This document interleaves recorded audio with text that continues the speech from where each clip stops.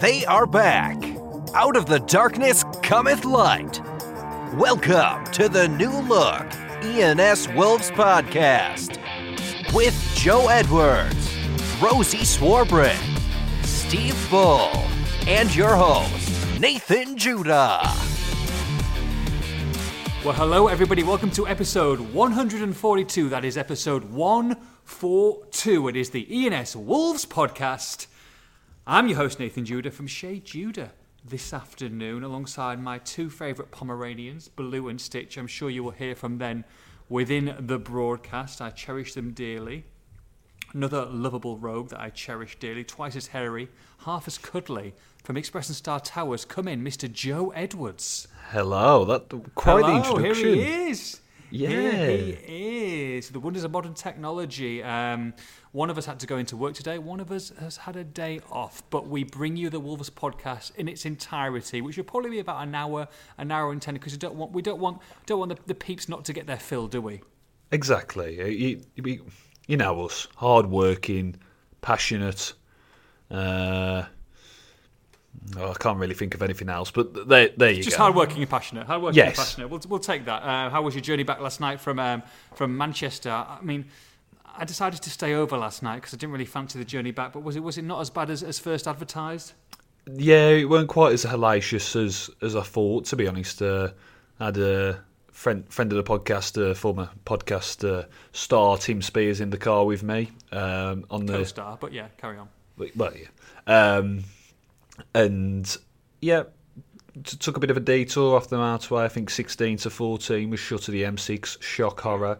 But So what do you reckon? About half an hour added on, 20 minutes? Yeah, probably about that. Got back at about 1:30. It took about 2 hours in total. So Right, okay. not mental, not amazing, but not like terrible either. I mean, you had a bad journey. I mean, mine was horrific. It was about 7 minutes to my hotel from Old Trafford. It was advertised as 5, and there were a couple of red lights. And 7 minutes later, I'm still in a flipping black cab. What's going on? Terrible, and I mean that hotel you stayed at as well. Bedsit. It's a bedsit. It's not a hotel. It's a bedsit. What an absolute hellhole. The Lowry or something like that. I mean, don't get me wrong. I'm happy with a view of the river and stuff like that. But when I wake up in the morning, I forgot my earplugs.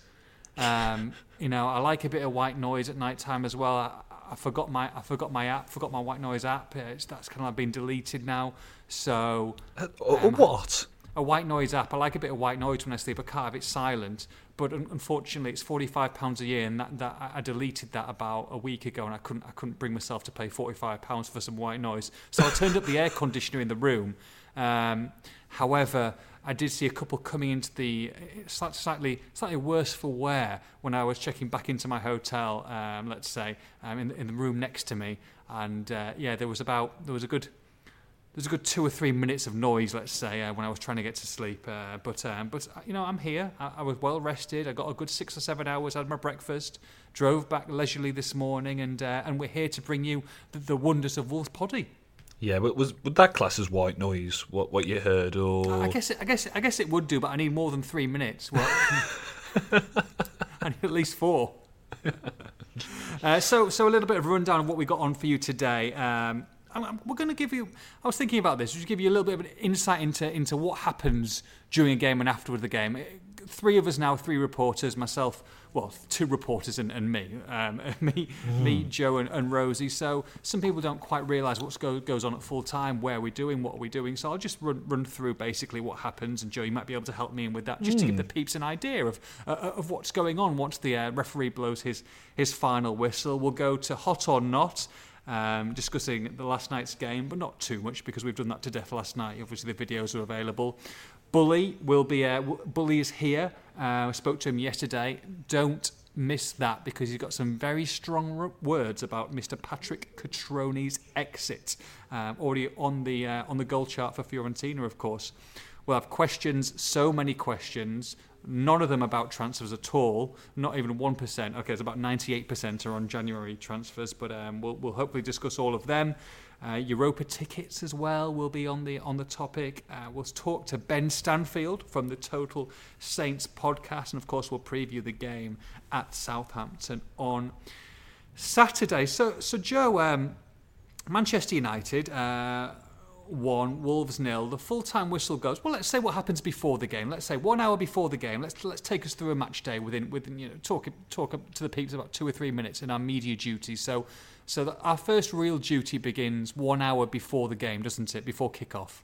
Yeah, bit of team news. Get that out there. It's always 1 hour, isn't it? Always 1 hour. Always 1 hour. Sometimes Europa League just tends to be a bit random. Can be like an hour and 45 before sometimes. Yeah. But get that team news out there. Let you know who's playing.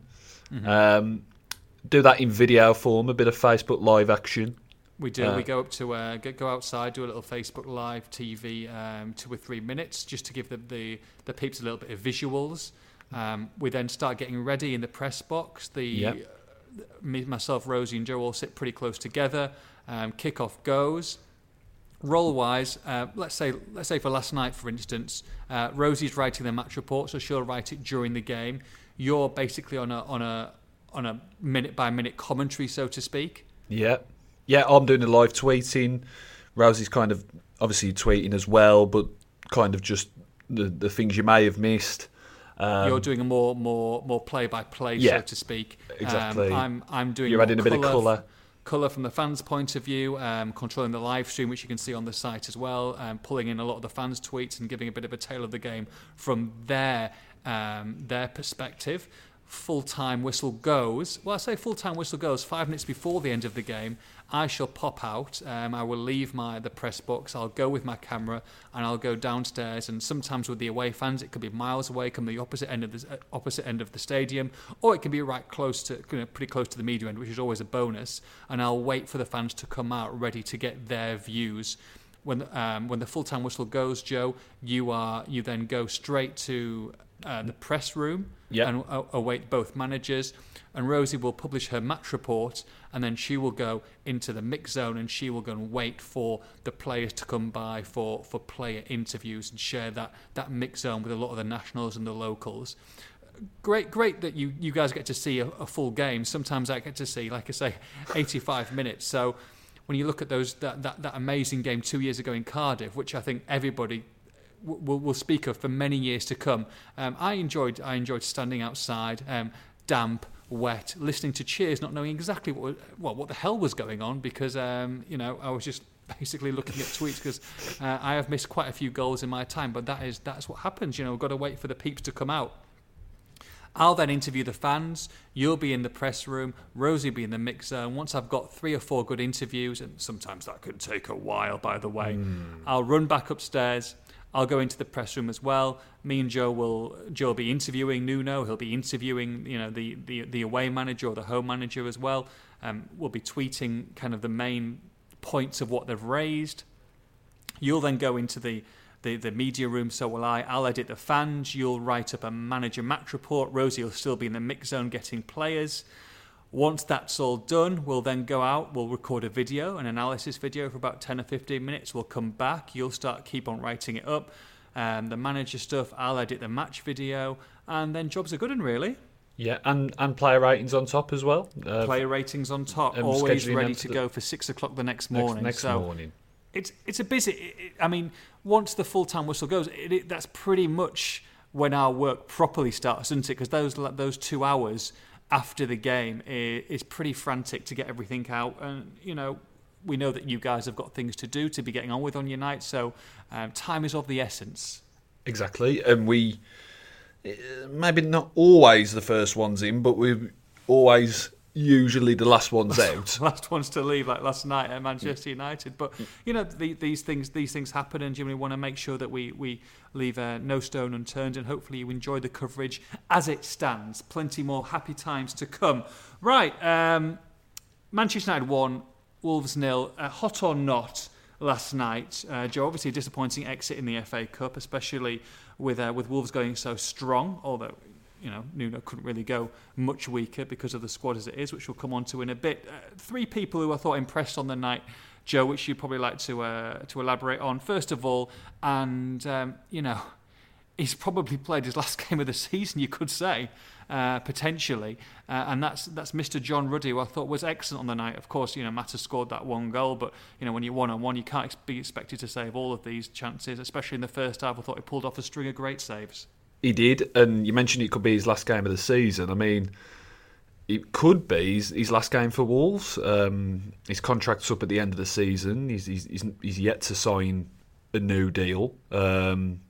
So we'll see what happens there. But in terms of last night, yeah, I think he came out looking very good, and it's one of them with Ruddy, because he had that game against Villa in the Carabao a couple of months back now, and he could have done better with both goals. And he came out quite openly and honestly after that and said, "Oh, I wasn't at the level that I expect myself to be," and played against Besiktas in the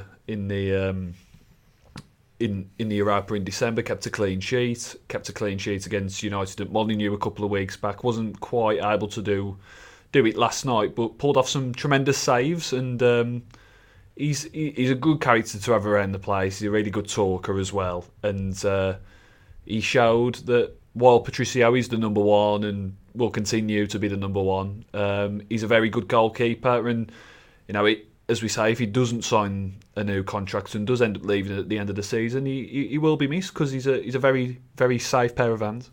Influential as well, of course, and we've discussed at length in the dressing room. Do you think that Wolves would be offering him a new contract as the number two? I know we spoke to Bully before, and he wants a young, good, top-class keeper to come in and really push Rui, with John Ruddy being a number three. Do you sense that it's probably John's decision of whether he wants to stay as a number 2/3, knowing it's going to be backup, or does he want a shot at playing regular first team football again, albeit potentially in the Championship? Yeah, I think the decision rests on John's shoulders. I don't see any reason why Wolves wouldn't offer him something, whether it's a 2-year deal or a 1-year deal or whatever. But I'm sure that they'd offer him something. But John Ruddy, yeah, he's getting on, but for a keeper, he's still got a fair few years left in him, I think. I don't think he's just like he's got 2 years left. He's probably got the best part of 5 years left, you'd say. So it's just number two. Would you be quite happy with him as a number 2 next year? I think so. I think so. I think I can see what Bully means, and having a younger keeper to push Rui as much as possible. But Patricio, at the end of the day, is a Euro 2016 winner who has improved a fair bit in his time at Wolves as well. I think he's been a lot better this season than he was last.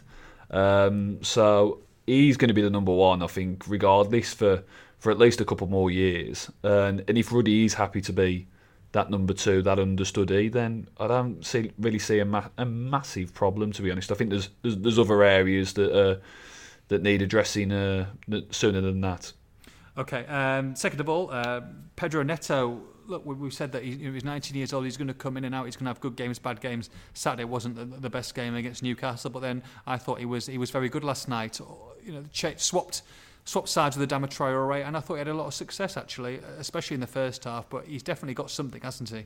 He's definitely got something. I mean, he's got a very bright future, but he can offer a fair bit at the moment as well. And had a good battle with Brandon Williams on down that right side. Got the better of him a few times, but Williams kind of tightened up more so in the second half. Probably ended at about 50-50, but it was a good winger full-back battle. Bit of needle there as well, actually. There was a little bit of needle. I don't mind that from the youngster as well. I think you want them to stand up and look after themselves, so I don't mind that. Yeah. So, but I mean, it was to be honest, I think it was a one-sided battle, because Neto versus Williams and VAR. There's only going to be one winner there, isn't there? Exactly. I mean, two.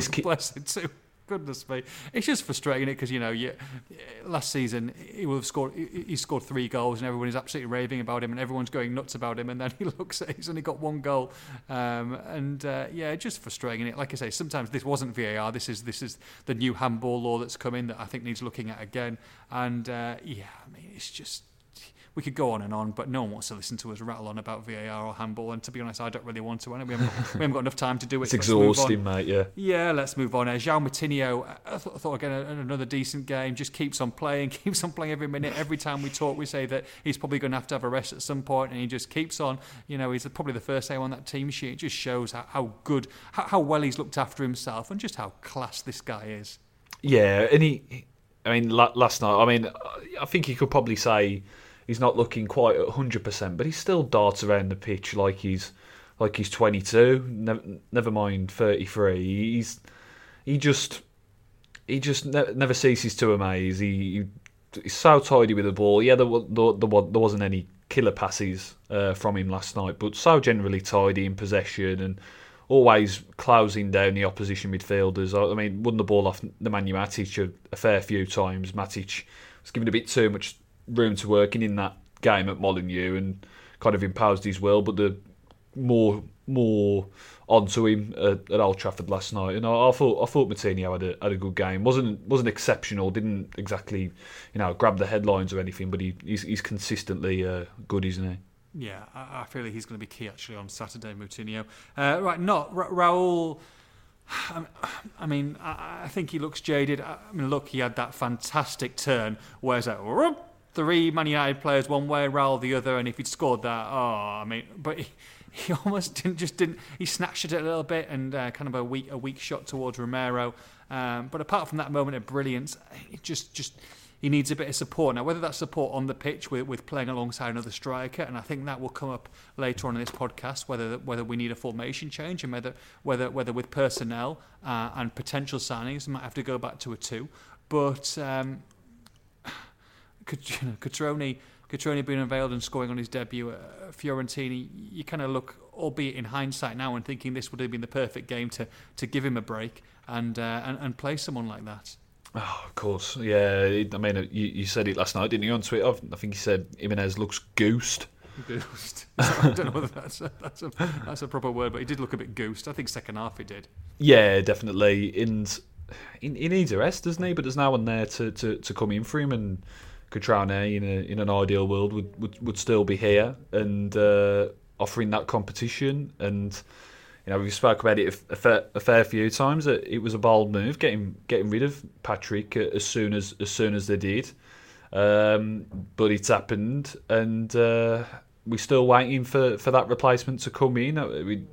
There's these reports in Ecuador about Leonardo Campagna, and it seems, from what I'm hearing, that will be done, I think, at some point. But he's a 19-year-old kid. He scored an handful of goals in the Ecuadorian league. It's not exactly one that really sets the pulses racing. And Mendes links as well. Yeah. It's difficult sometimes, especially with these guys who are coming on. Talks of less than £1 million, whether these guys are just going in to go out, a lot of them, or whether they are first teamers or real first teamers. And such is the way and Wolves deal these days, that some of them come in and they're a star, and some of them are just coming in to get themselves out again. It's just another club, isn't it?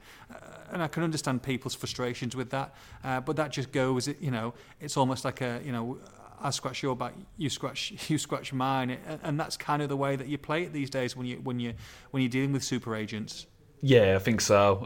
Obviously, there's been some fantastic deals done via Mendes. And Campagna could turn out to be a star, but it does, at first glance, it does seem to be one of those where he just seems to be coming in, and perhaps would he be loaned out again, or would he probably initially be for the 23s maybe. The one good thing about that deal is that despite him being Ecuadorian and not having played for Ecuador, he holds a Spanish passport, so he'll get a work permit, no problem. So if he is needed, and if he does turn out to be a pretty decent player, then he can play some sort of part. But we'll have to just wait and see with that one. He doesn't seem like the replacement for Cutrone that the club wants. If they get this lad through, rest assured that they're going to be working on other things as well. Okay, and then we'll couple these together from the knot to finish off the game. Doc and Johnny.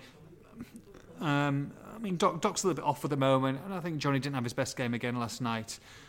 when you think of them early season or when things were going well, the marauding forward and probably the most intensive position to a certain extent in that team when they are used as wing backs and overlapping the likes of Jota and Traore and getting those crosses in. And I think Johnny's come to the fore recently, and he's really gone for it on his attacking returns as well. And you see him higher up the pitch and higher up the pitch.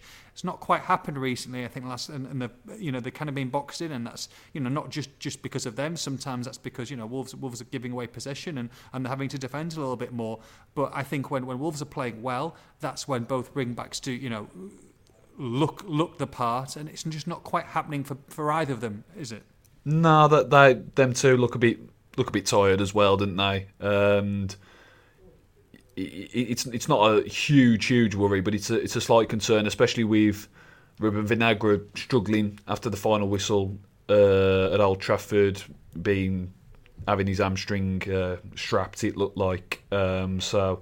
Sure, we'll find out a bit more about that one tomorrow. We've known now, but it's again it's a similar situation to Raul. Is that they're the guys really, and if Vinagre is injured, I mean you're asking a bit much of Oscar Burr to come in on that right side. So they're the guys, they're the go-to guys, and they've kind of just got to grit the teeth and get through it.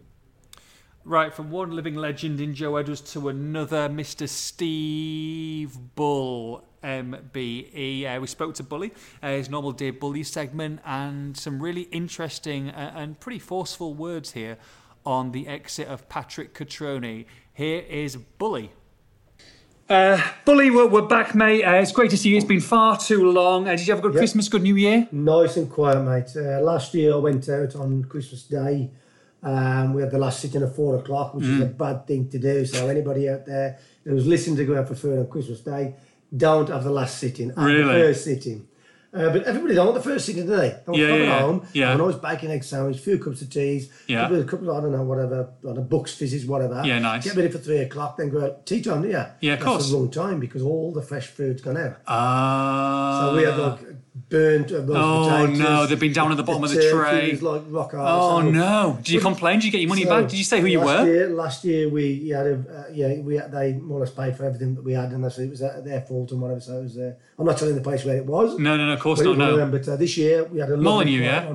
It wasn't Molyneux. No. I was going to say Samuel Town, then West Block. You can say that, mate. It's fine. But no, we had a quiet one this year. We had it at home, cooked it ourselves, and so we absolutely enjoyed it. And, lovely. And the New Year, we had about 60, 70 people in a room at the the Bradman Arms upstairs. Oh, nice. So we had family and friends up there for 67 of us and brought in the New Year nice and steady. I think my message has just come from my invitation just now. Just 14 days. Next year, okay, fair enough. Planning ahead, I like it. Right, I want to talk to you about a few things. First of all, a person that we've talked about before, and you were a big fan of him, Patrick Cutrone, saying that he had a good chance. You've seen a lot from him. You've seen from what you've seen of him. I know we didn't see him loads on the pitch, but you liked what you saw. Then all of a sudden, boom. We knew he was going to be a bit part this year, but he's gone back. I mean, that must have been a shock to you. I can't understand it, to be fair.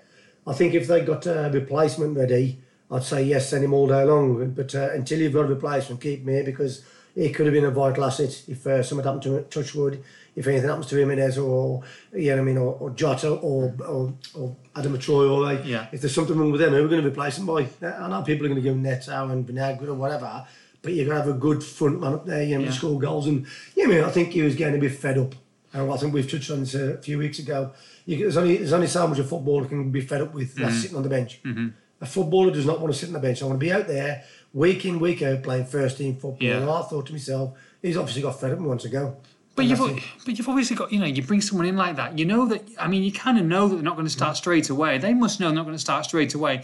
You think, okay, well, you have a year to bed in, and then next season you can really, contend with Raul. You might change your formation, you might play two up the front. Yeah. We saw a little bit didn't quite work, but surprised that 6 months and experiment over that he's gone back. I am as well. I'm very, very, very surprised, because I think he would have caused some damage, like you say, 12 months down the line. But, I think I'd be in the same position. I'd still stop, though, and want to stop and fight for my place. Once I get in. But when he actually come into the side, he showed some ability, but he didn't Crowd took to him. He didn't show that 100% ability. Okay. That spark to goes, I can rely on him, chuck him on straight away, he'll get me a goal. He used to have the chances, snatching them and miss them, but he had chances. So, but I can't understand why they've let him go myself, to be fair. And I guess today, you can't wait 2 seasons, 3 seasons, 4 seasons. It's now. People want it here and now, don't they? They want people to hit the ground running. That's just the nature of it. Okay, have 1 or 2 or 3 games to bed in, but then, okay, let's see what you're made of. Yeah, that's it, full stop. They buy you on the quality, they think you're coming to the club. And he obviously didn't bring the quality that Jimenez had been doing. When he got somebody like Jimenez up front, it'd even be even hard for me to get into the side. You know what I mean? And that's saying something with me scoring goals. But he's a talented forward. He's a very talented forward. But as we spoke about earlier on, you sees that the jadedness is starting to come in now. 2 or 3 of them probably need to be pulled out the side for a couple of games, rest them, and then bring them back in nice and fresh. And like you say, they can't do that with Jimenez at the moment because there's no strikers. Like you've got to, I assume, with signings now in January, they have to replace Cutrone. And if they do replace him with another striker, then it's got to be better than Cutrone if they're going to let him go. Is that? It's got to. I think whoever's in the side, i.e., example, Douglas went, and we thought, great dead ball specialist, he can put the ball anywhere in the box, whatever. And then Johnny Otter comes in, we think, well, Johnny's better than him. So they've got to replace anybody who comes in now who's better than already gone. But it's looking tough at the moment, isn't it? Because who's about? Yeah, 2 weeks left, yeah. You know what I mean? And I think everybody's shouting about the rooftops, can't wait for January window, can't wait for this, come on, we'll get some players in. I've heard nothing yet. I've heard absolutely not even a glimmer of somebody coming to say, he might do all right. Yeah, he's half and half, he might be all right. But I've heard nothing at all. And like you say, new signings take a while to bed in as well, so that they're going to have to take time to go. They're going to hit the ground running straight away, are they? Yeah, they will. But like we said before, I think last year and this year, loanees, it'll end up being loanees. You'll see. That's what it'll be. To the last gasp minute, it'll go. Don't say that. We don't want to be in the office expressing star at 10 o'clock at night. Goodness me, waiting for a deadline day to finish. What's I know. New? Yeah, this is true. This is true. Slave drivers. It is. Yeah, it's a good thing we get paid $500,000 a year. But it would be nice to see at least 1 or 2 in for permanent ones, so the crowd can go, yes, we should be okay. And we could rest, Moutinho, we can rest Jimenez, we can slot them 2 in, they'll do the job. But everybody's playing week in, week out, and it takes its toll, not physically, mentally, because the passion and how they go around the field is that quick now. It's absolutely unbelievable. They've got to be mentally alert, and we're starting to, start on our back foot, if you know what I mean. While they go from the front, like we did at the start of the season, we're sitting back a bit thinking, we'll play a nice little 20-yard soft ball instead of pinging a 20-yard ball. You can see it yourself, and I think all the supporters can see it as well. So the quicker the fresh faces come in, the happier I'll be, and I think the happier the sport will be. And you don't want to waste what is a great season. I mean, they're still seventh in the table. They're in the Europa League knockout stages.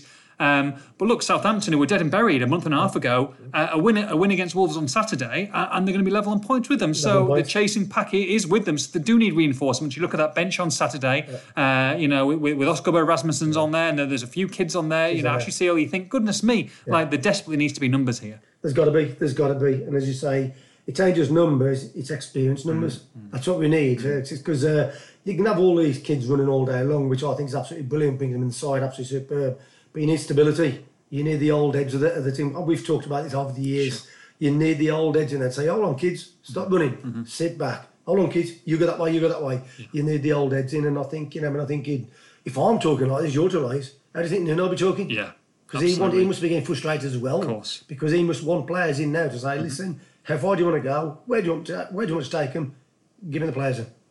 Absolutely. It's time for. We've got 3 questions for Dear Bully this week. Okay. Dear Bully. Well, 3 funny questions. I mean, there's other questions, but these are the 3 questions. The dilemmas. I love it when you just throw it on me. Yeah. You are. With the mate, I've got them. Exactly. So you're going to have to react to these. Are you ready? Okay. This is from Mark. Mark, Dear Bully, I hate a present I got for Christmas. It's a statue from a very good friend. Do I return it with no receipt and try and get a refund, or do I keep it?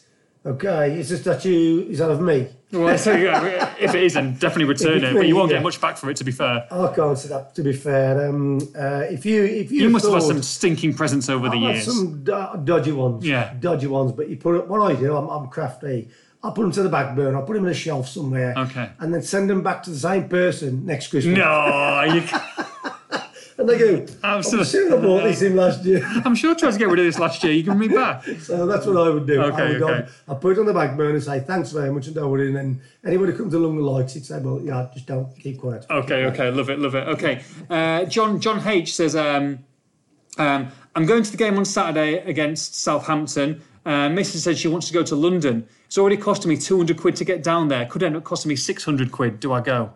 Why is it not costing 600? Well, it says because the missus wants to go to London, so she wants to go shopping in London. So if I go to Southampton, I want to go to London. Okay. So she's playing him off, which is smart. Yeah. Do you say, okay, I'm not going to go to Southampton, we'll spend a day in, save the money, or do you let her go? It all depends. What kind of person you are. Are you single-minded, like yourself? Yeah, it's very true. Very true. Absolutely nailed on. You'd live at home. Yeah. But me, if I was a Wolves supporter like that, I think I'd get on the Wolves travel coach. Oh, nice. Next to me. Tatters Travels. Drop her off in London. Okay. Just drop all the misses off in London. Yeah. They will pick you up on the way back Okay. about 10 o'clock tonight. And that's it, and give them like 150 quid to spend. 150 quid, mate. That won't get him a coffee in London, a coffee and a croissant. That's nothing, that. You're not going to get much in Louis Vuitton. You won't even get a keyring for that. I know, but no, I don't know. I think if I love me football, well, she should be. No, hold on a minute. Let me get me think. I'm going to let me thinking that on first. If Mummy said to me, I want to go to London, I go on the train this week. You go down there. I'll see you back home at 10 o'clock tonight in an inebriated state. Yeah. And you just have a lovely day. Don't spend too much. No, but you put one first class though, would you? I would definitely put on first. Yeah, get Virgin. You know that, and we'll have the coach. Yeah, that's fine. That's fine. Okay, jobs are good. Right, last one. Who's this from? This is from Steve Mackey. Steve, as Wolves ambassador, are we going to see you riding on a bull in the Gothic Quarter next month in Barcelona for the Espanyol game? My word, no. No. Spain. I've had all the bit people, of golf. I've had all the people that say to me, "Oh, my mate, are you going to come? Are you going to come?" But my prior thing is that engagement there is I'm going to Tottenham on the Sunday. Well, you can do both. I'm doing both. I'm doing both. I'm not like this other man who won't send his voice to London. Okay. I'm not selfish. Okay. I am selfish. Okay, so you got to do a bit of family time first. So I've got to do a bit of family time first, and then I'm going down there with the 6 of my mates on the bus, and we've got corporate area in Tottenham, so I'd rather relish that. And it is an incredible stadium. I ain't never been yet. Mate, it's unbelievable. You've got to go. I've got to give what it's like. So I'm going to Spain on holiday. I know, but made the ball, Barcelona, Wolves. I think if we get past this round, then start to get interested. Yeah, it does. Then I might seriously think about going. Right. Okay. Probably as an ambassador for the club. Nice. Yeah. They might take and say, be an ambassador. Into Milan away. Into Milan away. Ajax away. Yeah, you know what I mean? So when it gets a bit more interesting, I know you're, as supporters, you're enjoying this moment in time because you've never done it. Yes. Well, quite a few of you haven't, only the older people who have done it because we haven't been there for years. Sure. So just relish it at the moment. Yeah. You relish it, and I'll relish it after the next round and then after that. Okay, we'll see Bully in the quarters and hopefully in Gdansk for the final. Yeah, well, that's what I said the other day on Football Focus. I said, what's your aspirations for this year? I said, well, finish in the top 10 and maybe gain the final of the Europa Cup. Right, we're back. Thanks, Bully, for that. Top man, we'll be hearing from Bully next week. There's another special person coming on next week, which I shall unveil later on. Right, questions, and so many of them, Joe. There are absolutely loads here. From people, some people are frustrated, some people a little bit more calmer than others. So we'll try and gauge a general opinion. Spencer Comer says, Wolves look a shadow of the team of last season. We are missing Jota and Willy Bolly big time. Do you think Nuno has run out of ideas with this current team? I think that's probably a bit strong. I don't think they look a shadow of the team. They're going through a blip. I think every team has them. It hasn't been great these past few weeks. But I don't think they look a shadow of the team that they were last season. I mean, you look at the season as a whole. I'll just link in another question into this. Denzel Wolf says, how do you rank the first half of the season? And I said A- would be kind of the grade to give it a few weeks ago. And I stick by that. You're in the Europa League last 32. Yeah. You've done the double over Man City. You've given Liverpool a right game at Anfield, and I don't think any of us really expected to be still going this strong in the league. And even with this blip, if they pick up a win against Southampton on Saturday, it's all pretty much hunky dory again. Well, so I would say that's about exactly what I was going to say, Joe. I was going to say I agree with A- at the moment, But for me, that's got to be, if they win on Saturday at Southampton, then that A- is fine. If they don't win on Saturday at Southampton and they get beat or they draw, then I think that's going pretty much down to a B. Yeah, I think that's fair enough. But to say that the shadow of the side of last season, I don't really think that's fair, because I think for a lot of this season we've seen signs of progress, and there was a period of this season where they were kind of flitting between 3-4-3 and 3-5-2, showing a lot more flexibility than they actually did last season, because they played with 3-4-3 until about October, November time, got found out, went to 3-5-2. Yeah. I think a lot of players have shown flexibility this season. And I don't think these past few weeks should mask what's happened in previous months. And I know it's the here and now is always the focus, but I kind of stick with that. And the fact that I didn't give it an A+ and stuff like that, I think there's obvious there's obvious improvement. Is that of course not? You can't give it an A+. No, they didn't win the Europa League group when they should have done, and they've lost to a fair few teams kind of around them as well, and not picked up wins against against the teams in the bottom half of the table. So A-, but if as you say, if they lose to Southampton, maybe a B. Jez Massey says Wolves finish 15th and get to a semi-final of the Europa League. Good season? No. I don't think so. Not at all. No, it's not. No way did I want to be finishing 15th. Absolutely not. I mean, Fosun, look at that. I mean, they want to be, in European football. If you finish 15th and win the Europa League, maybe, but I still think there'd be disappointment. I'm taking that, mate. I'm taking 15th in the Champions League next season. Oh yeah, I would take that definitely, but there would still be disappointment within the club, and I think some amongst fans as well, because I know. Okay, I'll give you a scenario. Go on. I'll give you a scenario. Wolves finish 10th. Yeah. And lose in the final of the Europa League. Are you taking it now? No, I don't think so. No, you'd rather just carry on as it is and see what happens. Nobody really remembers the losers of finals, and we remember losing the semi-final of the FA Cup for all the wrong reasons. I mean, what a hammer blow of a day that was.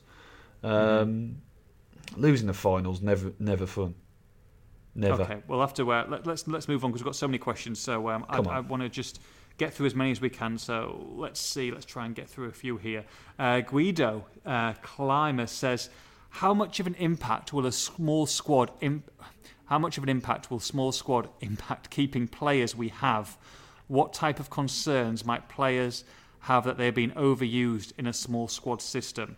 So, the likes of Neves, Moutinho, etc. If it carries on being a 16, 17-man squad and they're playing every week, do you think that they'll be happy, or do you think if someone comes in big, they'll be like, look, I'm knackered here, I'm playing every single minute of every single game? Nah, I think they'd be happy. Rather be that than on the training pitch. They want to play games, don't they? Yeah, I think if you ask any player, I know that if you are taking a cynical look at it, but players want to play in the main. Players want to play, and you can see why they've done a small squad. There's nobody really at Wolves apart from these young kids who've kind of filled out the squad at the moment that you can say he's never gonna play. Really, I mean, maybe apart from Ruddy, but everybody's in with a shout. Everybody's gonna play minutes, and I think that's how you keep players happy. Of course. Andy Smith, should Adama Traore be used slightly differently at times through the middle to scare centre halves and let Raul drift out wide? Also, why not leave him slightly upfield when defending corners? He's perfect for the quick break, and opposition won't fully commit to attack just in case. Yeah, I saw something about the short corners. Oh, I mean him coming back for corners. I think it was Alex Richards,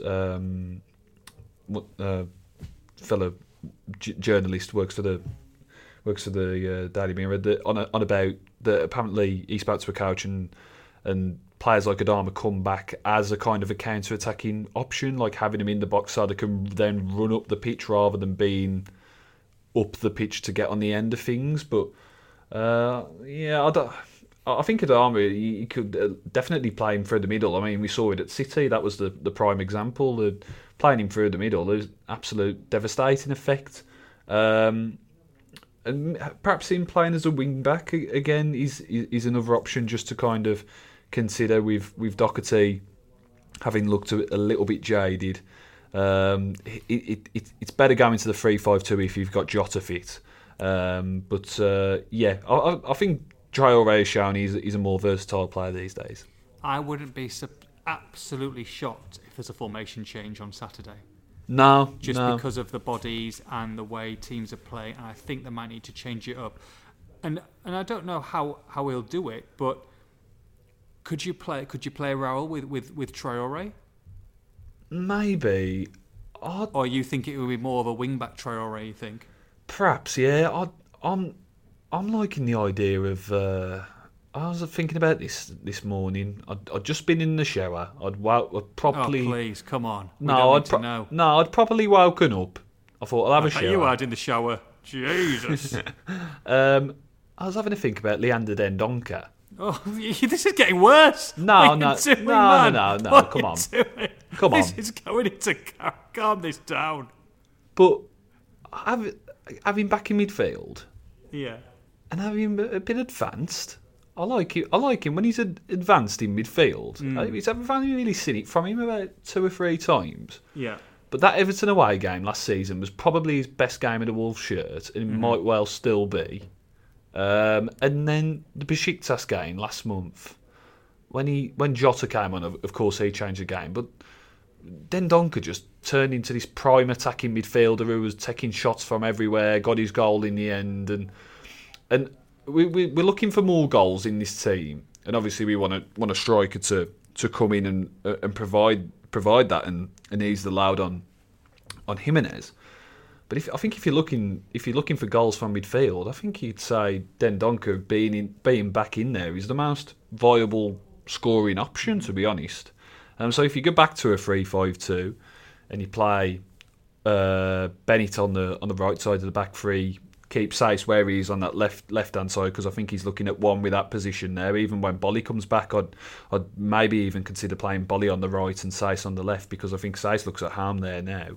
But then if you play Traoré and maybe Johnny as the wing backs go free in midfield, and maybe try Pedro Neto and Jimenez as a front two, but I think there's options, and maybe because of this 5 without a win, maybe there is scope for a bit of a tweak. Talk about the centre backs. Put a poll out earlier on today. With striker the obvious need and a midfielder high up the list of priorities, do you think Wolves will rely on Bolly return and do not sign a centre back? Obviously, centre back was one of the big priorities, I think, coming from fans. It was the big priority for the club at the back end of last year. Yeah. Even with Bolly fit, of course. Yes says 78%. So 78% think that they won't sign a centre back now, with 22% saying no. With Bolly probably back on in February, second, third week of February potentially. Can you see the centre back not being scrapped, but being put on the back burner until the summer now? Yeah, that's how I see it. Yeah, I think so. Especially with a lack of activity so far. I mean, don't get me wrong. If a big centre back's coming in as the first signing, no one's going to complain. But there are more important and bigger priorities. Attacking fish to fry. Fish to fry. Right. Okay. Captain Buzzkill says, honestly, this is for me. Honestly, how hard is it to hold on to your link for the clubs you support when you watch this Wolves team every week? Also, do you cheer when Wolves score? Oh, maybe for both of us then. Yeah, I mean, I was massive, incredible, geeky Borough fan, home and away, full kit banker, on the supporters club, on the travel club, morning, noon, night, read every single programme from start to finish. Never missed a game, home or away. Used to book into hotels left, right and centre on my own just to watch every single minute. And then I work for the club, and obviously it changes when you work for a club.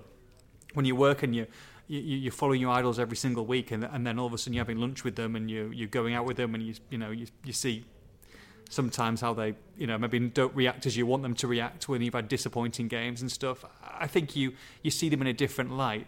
Of course, still love Borough and still watch them and when I can, and watch them the other night against Spurs and still have a lot of friends there. So yeah, I mean, of course, but I think you support them in a different way, and I don't think that's a bad thing.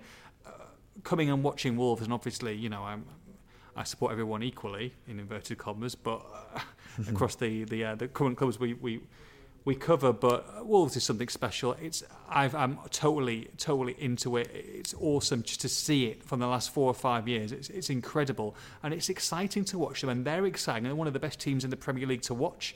If I would say outside Manchester City and Liverpool, I'd watch Wolves. I'd watch Wolves ahead of a lot of the other clubs at the moment. I really would. So yeah, do I get excited? Am I a bit of a fan? I mean, I'm emotionally involved. And when they score, I think I might get a little bit giddy. What would you say? Oh, yeah. I mean, I've always been a Wolves fan anyway. And you do become a different type of fan, as you say. I mean, I'd love just to kind of go to a game and not have to kind of write anything for a change, just to kind of get back in touch with that kind of feeling as being a fan as well. But it's an absolute pleasure to be writing about the club, but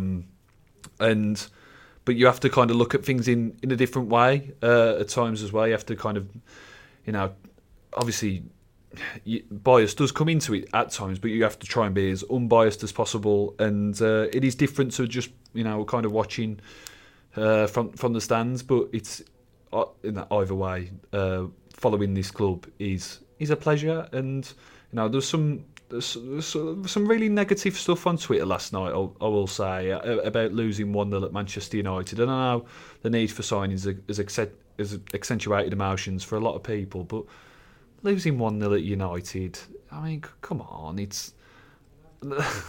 I know there's this talk think about where they've come from, and I do think that he's getting a little bit tired, because at the end of the day, League One was 6-7 years ago. Like that is firmly in the rear view mirror now. But at the same time, like just sit back, take a breath. This is a bloody good team. Good stuff. Right, we've got a few more questions. I tell you, who's always got a great question? Scrivo. Scrivo's always class for a question. Great question. Yeah. He says, despite the replay being the extra game nobody wanted or needed, could the cup exit actually be a blessing in disguise, as it gives Wolves an additional free weekend to recuperate and prepare for the final third of the season? Yes.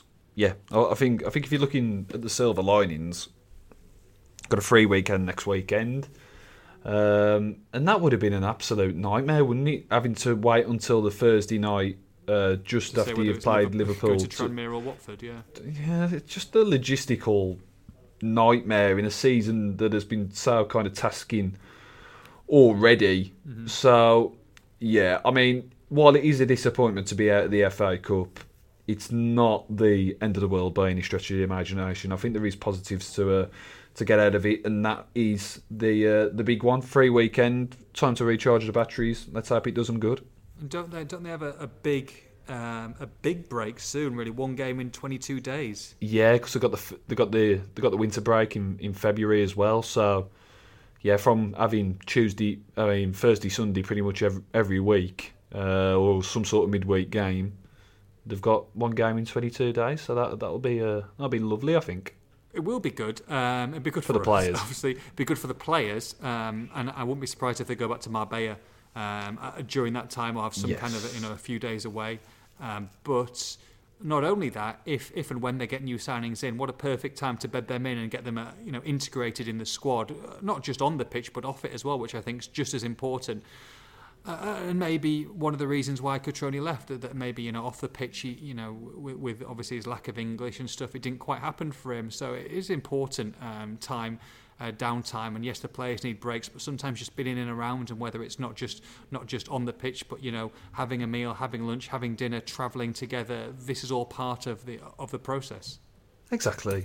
Yeah, I think a weekend off, and then those few days off, as you say. I think Marbella, yeah, you're looking at it. I think there's every possibility that they end up back there for at least a few days. But think that really would benefit the players. I think as we say, they've looked a bit leggy over the past couple of weeks. Zach says, not football related, deadline day, what food are you going to have at the late night shift? Cheeky Nando's or number one pizza around the corner from Express and Star headquarters? Yes, can't wait for deadline day. It's looking more and more like we could be in for a busy late one. So I'm looking, can't wait for a 17 to 18 hour shift. I think I'm 7 a.m. till midnight on that day.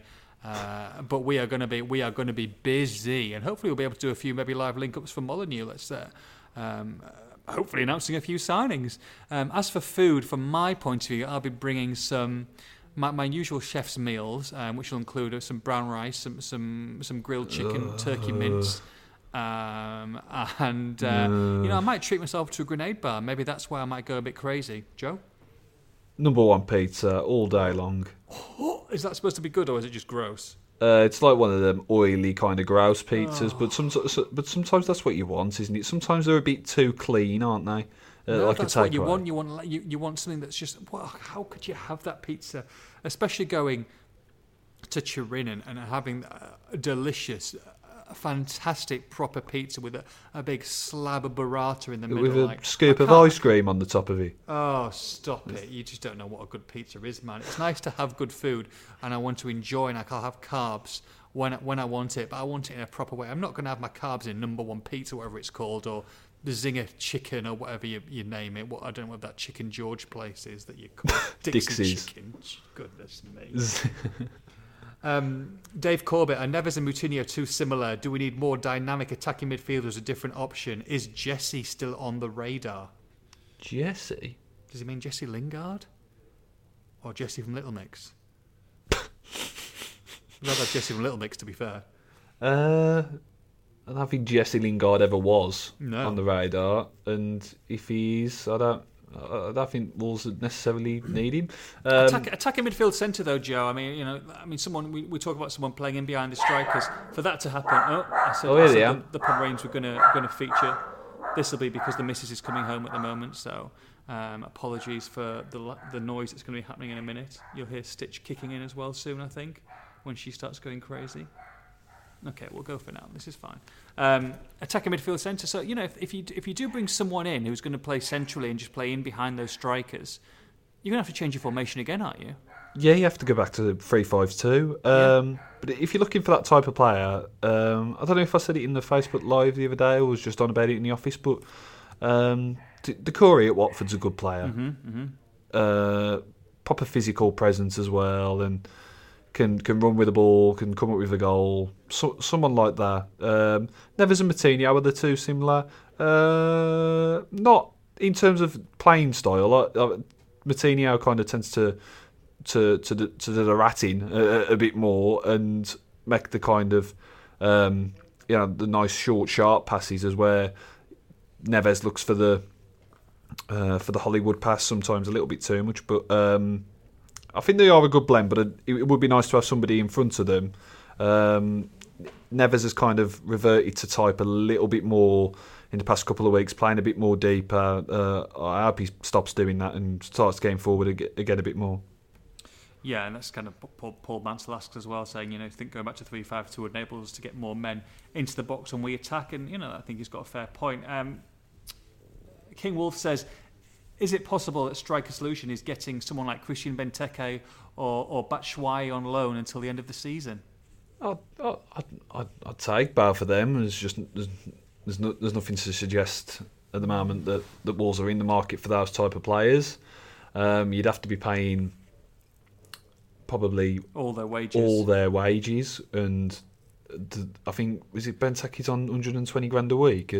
Is Benteke? I mean, some fans would balk at Benteke because of he scored 3 goals in 2 seasons, and that's a lot of that time is being fully fit and starting 90 minutes, isn't just coming off the bench. So why would you sign someone like Christian Benteke? Are Wolves better than that, or do you need someone as a stopgap until the end of the summer who can come on for 10-15 minutes, knowing Raul is still going to be your number one? Maybe he might get the odd spot start in the Premier League. And someone who the ball is going to stick with, and with your Jotas, and hopefully when he's back, Jota, we're looking at a couple of weeks still for that, and your Traores and bringing them in, and you've got a lot of people who can score goals. Whereas at Palace, you're sticking the ball down, you're really looking to Wilfried Zaha to score your goals, because the rest of them are, you're scoring 3, 4, 5 a season. Yeah, Batshuayi as well. He's kind of always on the Chelsea bench, but if he comes to Wolves, he's probably going to be on Wolves' bench. I don't know. Struggle to see that one, but in a hypothetical world, I'd take Bath, but I just think there's a lot of stumbling blocks with Bath for them. Okay. Andy Hodge says, what do you think of the ticket prices for the Europa League game versus Espanyol? You talk about the ticket prices, not just for the home, but also there's an update on the away tickets as well, which won't be too. Well, it's not great, is it, for fans really at this moment in time? Although hopefully it will change. Yeah, I think it should change. 2,000 for the away leg is the allocation at the moment, and by guidelines, they must offer at least 5%. Espanyol Stadium's like a 40,000 seater, so I think they have literally kind of given them the 5% or just over.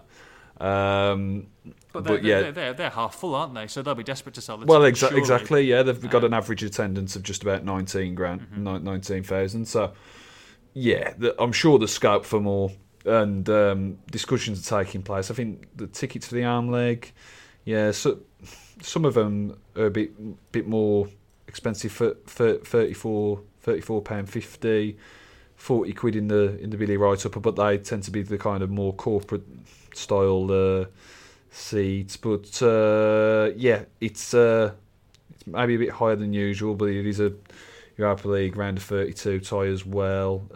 I think you could say there could be a few quid cheaper, but it is what it is, I guess. Yeah, great stuff. Sorry we couldn't get through to all your questions, guys, because there's so many. We would be here for it'd be a 2 or 3 hour podcast, but hopefully we've answered as many as we can. Right now, Southampton, it's game after game after game, and we like it. That's the way we like it. We're back into action. Maybe that's exactly what they need. They need 3 points, most importantly. They need a win from somewhere.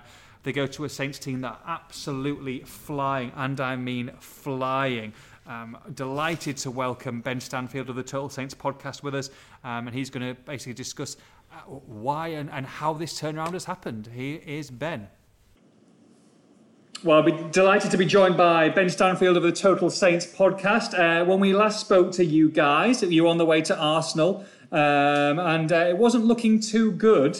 And then I thought you were the better side against Arsenal. And then all of a sudden, wow. What a turnaround. Absolutely stunning. You beat Wolves on Saturday, fingers crossed you don't, and you level on points with them. Incredible. It's a funny old game, someone said, Nathan, I think, doesn't they? And, I think it's been a real roller coaster of a season for Saints. I mean, away from home, we've done all right all season. We picked up a lot of points, and Mary's form was obviously, up until the Watford home game, we had the worst in the Premier League. And basically, I think, from that point of view, it's really been a case of... sorry, Nathan, I'm speaking out very... can you still hear me all right? Yeah, I can hear you fine, yeah. Oh, okay. Essentially, from that moment on, really, it's been a case of Saints picking up points regularly, and the home form's picked up, so I think that's really helped. And it's not just the fact that we've beaten little teams along the way, Nathan. I think perhaps, we've come up against some of the big boys, Chelsea, Leicester. It's been an amazing turnaround, and I think it just proves in football that this is a wonderful thing. So what do you put that down to? Because, I mean, is it the manager? I mean, he was hotly tipped to be the next man to go, or is it the players? Is it a change in formation? Is it just training actually working and him getting his ideas across? What's happened? Yeah, I think it's probably a bit of all of those, but I'd say the 2 key things is after the 9-0 game, which I still refuse to say too much. They kind of went away. The international break came at the right time, and they kind of went away and thought about what they wanted to do. So the manager has said that he kind of reset as well. He decided that he wanted to, try and, get back to basics. So, make sure that they were trying to keep clean sheets, Nathan, that sort of thing, because that had been a major issue for Saints, keeping the goals out of one end. And what they've kind of done is, they've gone back to playing 4 at the back, which had worked so well for them last season. The start of this year, he'd been playing 5 at the back, and it hadn't really worked. And I think just in terms of players as well, he dropped some of the players that hadn't been performing as well. He's brought in some players like Stuart Armstrong, Jack Stevens, players that were on the fringe, and they've come in and performed really, really well. So they kind of made the shirt their own, and it's meant that he's, getting players that are now I guess there's a lot more competition within the squad, and I think that's the most important thing. So it's been a little bit of everything, but I think the manager's kind of lifted the players, and the players have lifted the manager.